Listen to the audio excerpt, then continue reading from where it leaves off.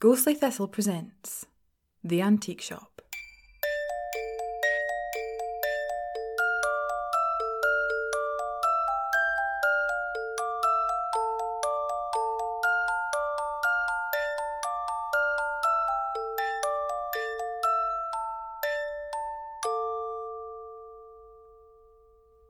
Episode 1. The Meeting. It's October. Can I remember the date? Probably the 14th or 15th. I've remembered to press record this time, unlike the last time when I was just talking to myself for an hour. It's no like that with a normal diary, is it? You just pick up a pen, or since it's 2020, open a Word document, and type or write without much thought. But to me, that's hard. Thoughts and feelings aren't easily translated to articulate sentences with the proper grammar and all that shite. You didn't have to worry about that when you're speaking. So here I am, again. As I mentioned in my last successfully recorded entry, the semester started a few weeks ago, and as expected, I've just pissed away the majority of my bank account. And then I had the thought that every student dreads. Part-time job. My loan isn't enough to cover food, entertainment and the occasional night out. So it's time I got a job.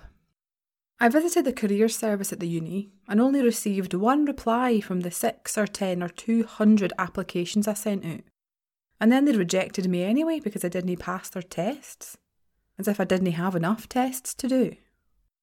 In a desperate attempt to get someone to employ me, I started walking around the high street, handing in my CV to people who were less than pleased to take it from me. I was walking in a quieter part of town, the place where there's nothing but cafes and restaurants and independent shops, when one of them caught my eye. It was like I'd never seen it before, which is impossible because I only walked up there last week after a night out. It looked old. The sign above almost fallen down, and the paint was begging for a few fresh coats. The rusty and simplistic sign read, Madam's Antique Shop. I know, why the hell would you call it that? I pictured all kinds of nonsense, from a rich trophy wife to a performing medium who reads tarot cards. I was ready to walk straight by, scoffing under my breath, when I saw an advert in the window for a part-time worker. I practically tripped over my own feet getting through that door, ironing a crumpled CV between my hands. There was a bell above the door that sent a gentle chime through the shop, but that was the only quaint thing about it. I'm no kidding, you should have seen the state of this shop. It was like something you'd see on Britain's Biggest Hoarders.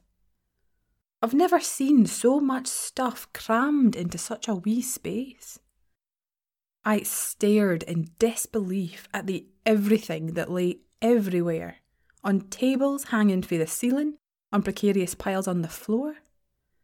There was everything from vintage magazines and records to battered guitars, faded typewriters and a few boxes filled with tarnished and dull coins from time gone by. There was only small paths winding amongst the antiques, room for only one person at a time, and even that was a stretch. These wee passages were lined with china dolls and ornate cabinets, small Victorian bairns' toys and long-forgotten photo albums. It was like the shop was filled with every gift, trinket and ornament ever given to many people over many lifetimes, and it all lay gathering dust. There was a glass counter further in the cave of antiques, hugging one of the walls. I slowly and precariously made my way over to it using the laid-out track, being careful not to touch, kick or brush against anything. I managed to get across the floor without any major breakages or incidents, thank God, because despite their jumbled appearance, I had a feeling that most of the items were so old that they must be expensive. Definitely no objects I could afford to break. When I reached the counter, I noticed there was one of those old-fashioned bells on the surface, the ones people in old films use to get the shopkeeper's attention. It was made of brass, dull and faded, but worked well enough when I drove the palm of my hand into it. The sound was swallowed by the sheer quantity of items crammed into every nook and cranny. I doubted the owner could even hear it. As I was waiting, my eyes were captured by the sparkling gems and jewels beneath the glass. Some were huge and garish, like whoever bought it was trying to prove something, whilst others were simple and unassuming. Like a magpie, I was so mesmerised with the shiny things that I nearly had kittens when I felt something furry brush against my leg. I glanced down, hoping it wasn't a mouse, to find a black cat staring up at me. And if I didn't know any better, I swear to you, it was smirking. Its glistening emerald eyes contrasted strongly with its coal-black fur that shimmered as it moved. We continued our staring match, entering into a silent battle of wills that, for some reason, I was determined to win. Suddenly, I heard a voice from the other side of the glass counter. It was smooth, gentle, not unlike wind chimes on a spring day. And it said, "I see you've met Kronos." Reluctantly, I gave up on my competition with a feline and trained my eyes on the woman behind the counter. I've never seen anyone quite like her before. Her hair was the colour of smoked paprika, and her eyes were of such a light blue I thought they were contacts at first. Her skin was enviably perfect, with no blemish or acne scar in sight. I was jealous. How did she manage to get out of puberty unscathed? Perhaps it was her stare. Perhaps it was the perfume that reminded me of a warm apple pie at my granny's. But there was something different about her. I was so astounded, all I could think to say was, "Is this your cat?" She answered that he was her companion, and then asked what I was in the shop for, as though it was strange to have anyone besides herself in there. It took me more than a few seconds to gather my wits enough to uselessly iron my CV once more before handing it over.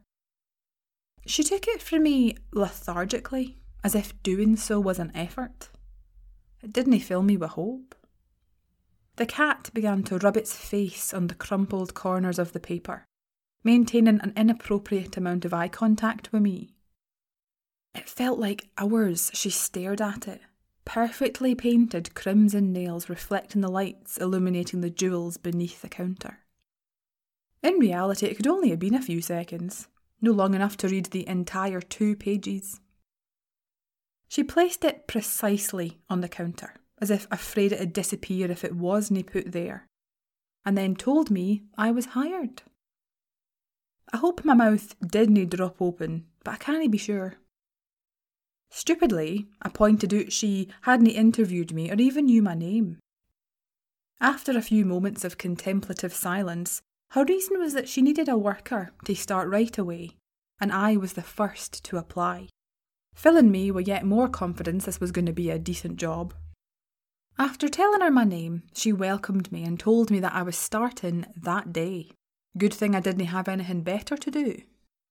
I nodded like I was in a trance, so taken aback at the informality of the situation. I managed to ask what her name was, and you can probably guess. It was Madame Norna. Not Norna, not Madam, but both together. Was Norna her surname? Her first name? Who knows? And I didn't feel like falling down that rabbit hole, so I didn't pry. Trying to make small talk in the wake of awkward silence, I glanced around the cavernous shop, suspiciously devoid of customers, and queried if it was usually this quiet.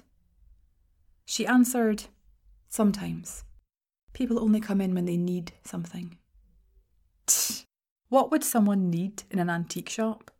A coin that's been out of circulation for a millennia? An ornate cabinet for the grand house in the 20s? Before I could receive any further enigmatic answers, she announced if anyone came in to see her, she'd be upstairs, and that I was to play nicely with Kronos, the cat.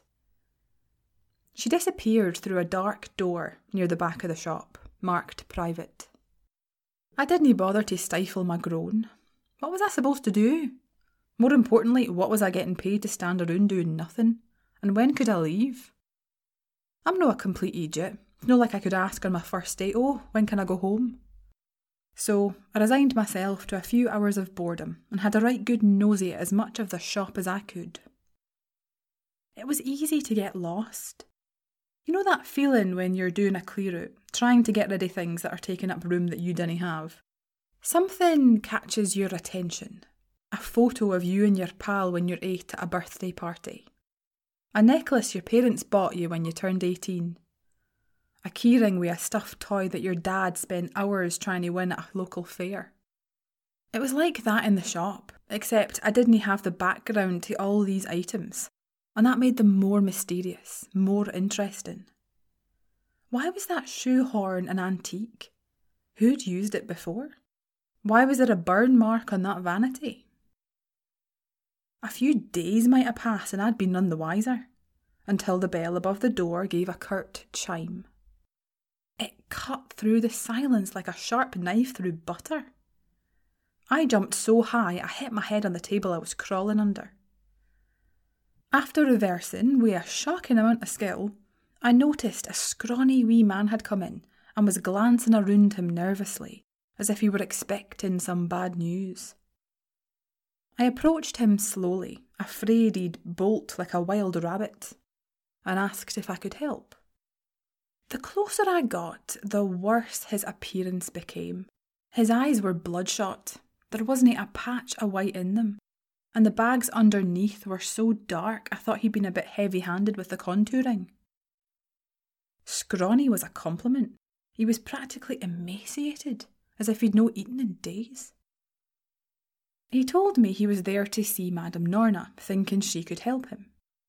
He then handed me a wee business card with the shop's name on it. Nothing else, no contact details, no address, no social media handles. Just Madame's Antique Shop. I wasn't sure if it was genius or just plain stupid. He was as curious about the things in the shop as I was, but since he was here to see the boss, I told him to follow me to the private door, just as she told me. When I opened the door, there were stairs immediately behind it, and gingerly we both ascended. At the top, Madame Norna was already waiting for us. She invited the man into the parlour. Aye, she called it parlour, and then asked me to make some tea. I couldn't well tell her where to go, so I retreated into the kitchen to do as I was bid. I found myself hurrying for some strange reason, like I desperately wanted to know why that man was there and why he wanted to see her. After a while, I took the tea in a tray. The parlour, or as normal people call it, the living room, had the same essence as the shop, but a bit more organised.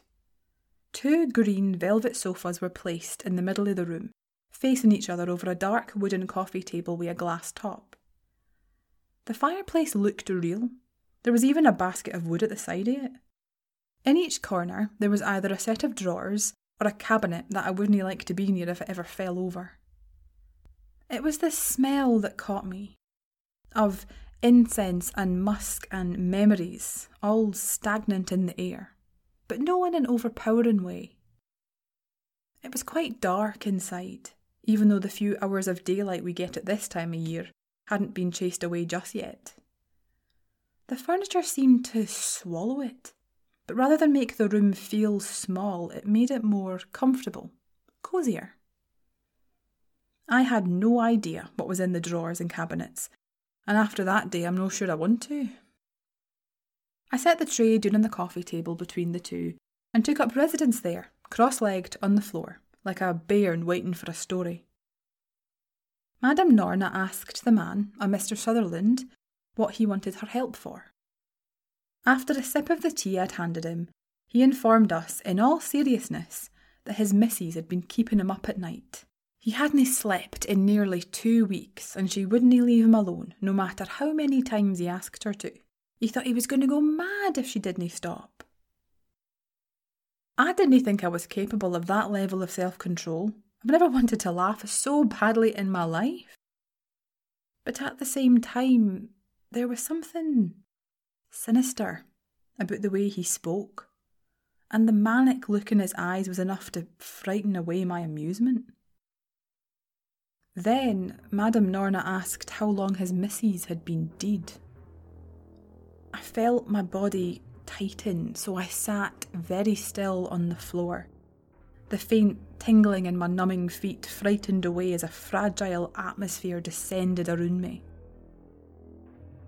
Mr. Sutherland answered it had been a year, but in the last fortnight, whenever he did get to sleep, she was in his dreams, and when he woke up, she was there as well, moving things, hiding things, being a general pain in the arse, although he didn't use those words. I tried not to stare, I really did, but what the fuck was he on? Why go to an antique shop about those things and know a doctor? I briefly thought he meant he was being haunted, by a ghost. But surely this was just some kind of severe grief, an undiagnosed mental condition. Madame Norna, throughout this strange tale, had been a statue of calm, completely unfazed, as if she didn't have a potential nutter in her living room. She then told him she had the perfect remedy. When she instructed me to go into the massive cabinet in the corner and get out a brown cylinder with an R on the side, it took me a minute to unclench. Things didn't get better when I opened the doors to that cabinet. There were all kinds of strange and weird things hidden away in the dark corners, crammed together on the shelves. There were many different colours of cylinders, red, yellow, purple, and all with different letters on them, some no even in English. Small, colourful glass vials that were dangerously lacking labels or any kind of identifying sign were lined up neatly, like bottles on a shelf at a supermarket. Clear plastic bags with dried leaves and herbs in them, and about a dozen measuring jugs and bowls and spoons. Eventually I found what she tasked me with. It looked a bit like a fancy, smelly candle you get at Christmas, but it's been handmade and suspiciously void of any other information. It had a lid, so was actually more like a tin, and was quite heavy. I walked back over and handed it to her, but the curiosity was killing me. What kind of cure for crazy was in that tin? She informed her customer that it was a candle, that if burned through the night, when he'd gone to sleep, his missus should disappear. If it didn't work, then he should get rid of his wife's belongings. Mr. Sutherland lunged from his chair and snatched the candle right out of her hand, inspecting it like I had, for any words or instructions that would tell him what it was. He answered that he didn't have any of his missus's belongings. Her family had taken it all after she died. Am I the only one who thinks that's weird? Not the weirdest thing I'd heard that day. No, by a long shot. Why wouldn't he keep at least something of hers? Why let her family take all of it? I just had the feeling there was something missing in his tale, some important detail that would fill in all the blanks. I was disappointed that day because he left without another word, no even a thank you for the tea. I must have had one of my confused looks on my face as Madame Norna encouraged me to ask a question. Deciding it was a bit early to show my true colours, I theorised that the shop didn't just sell antiques. She repeated what she'd said to me earlier about people only coming into the shop when they need something, and that her services were by referral only. I presume she meant that empty-looking business card Mr. Sutherland had shown me. I asked why she hadn't referred him to a doctor, since he was obviously missing a few screws. There was another moment of silence, and I could see her formulating an answer, but she kept it to herself. Instead, she made the prediction that Mr. Sutherland would return the next day, which was yesterday. I arrived at work in the morning to find Mr. Sutherland waiting inside by himself, sneaking glances at Kronos, who sat on the glass cabinet, staring back with those eerie eyes of his. Madame Norna emerged through the private door almost as soon as I'd arrived. Before she could say anything, he launched into his tirade, claiming the candle hadn't worked and had only made things worse. He was very worked up, and I didn't like the tone he was using either, so I slipped my phone from my pocket, ready to call the police. The madam calmly asked him if he felt guilty. Waspishly, he denied he did, asking why he should feel like that when it was his missus that was haunting him. My boss narrowed her eyes at him, not in a glower or evils, but in a knowing way, as if she could read the subtext of the conversation. I certainly couldn't. Perhaps you feel guilt over your wife's death.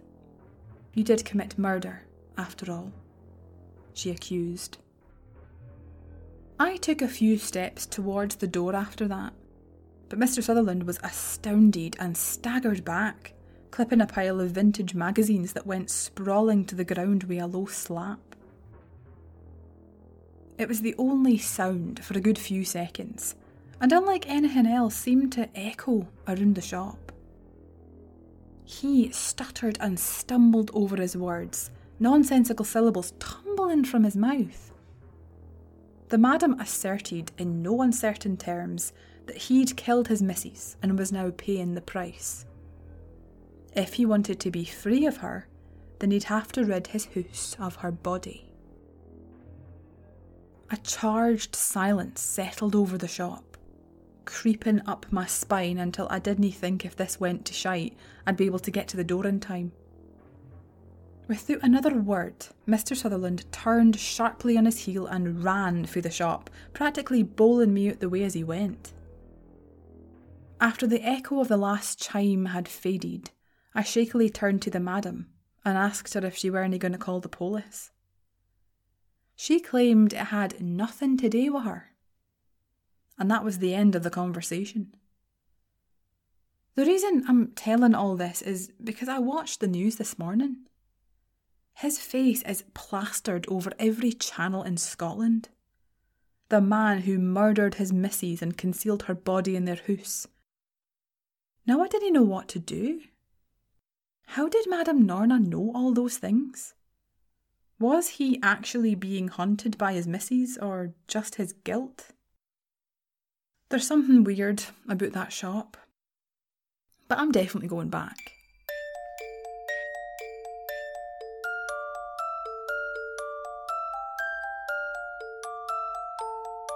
Thank you for listening to episode 1 of The Antique Shop. Episode 2 will be released next Thursday. If you liked this episode, then please tell your friends or leave us a review wherever you listen to podcasts. If you didn't like this episode, then please unsubscribe and exit quietly. I will not be offended, I promise. If that is the case, then you might prefer our other podcast, The McElroy Statements, which is available on all podcatchers. If you'd like to support this show, my previous one, or just me in general, then you can visit our Ko-fi account by searching for Ghostly Thistle and buying us a coffee. If you'd like to get in touch with us about this episode, this season, or the McElroy Statements, then our email address is ghostly.thistle@gmail.com, or you can find us on Facebook and Twitter by searching for Ghostly Thistle. Thank you so much for giving this episode a chance. I really hope that you listen next week.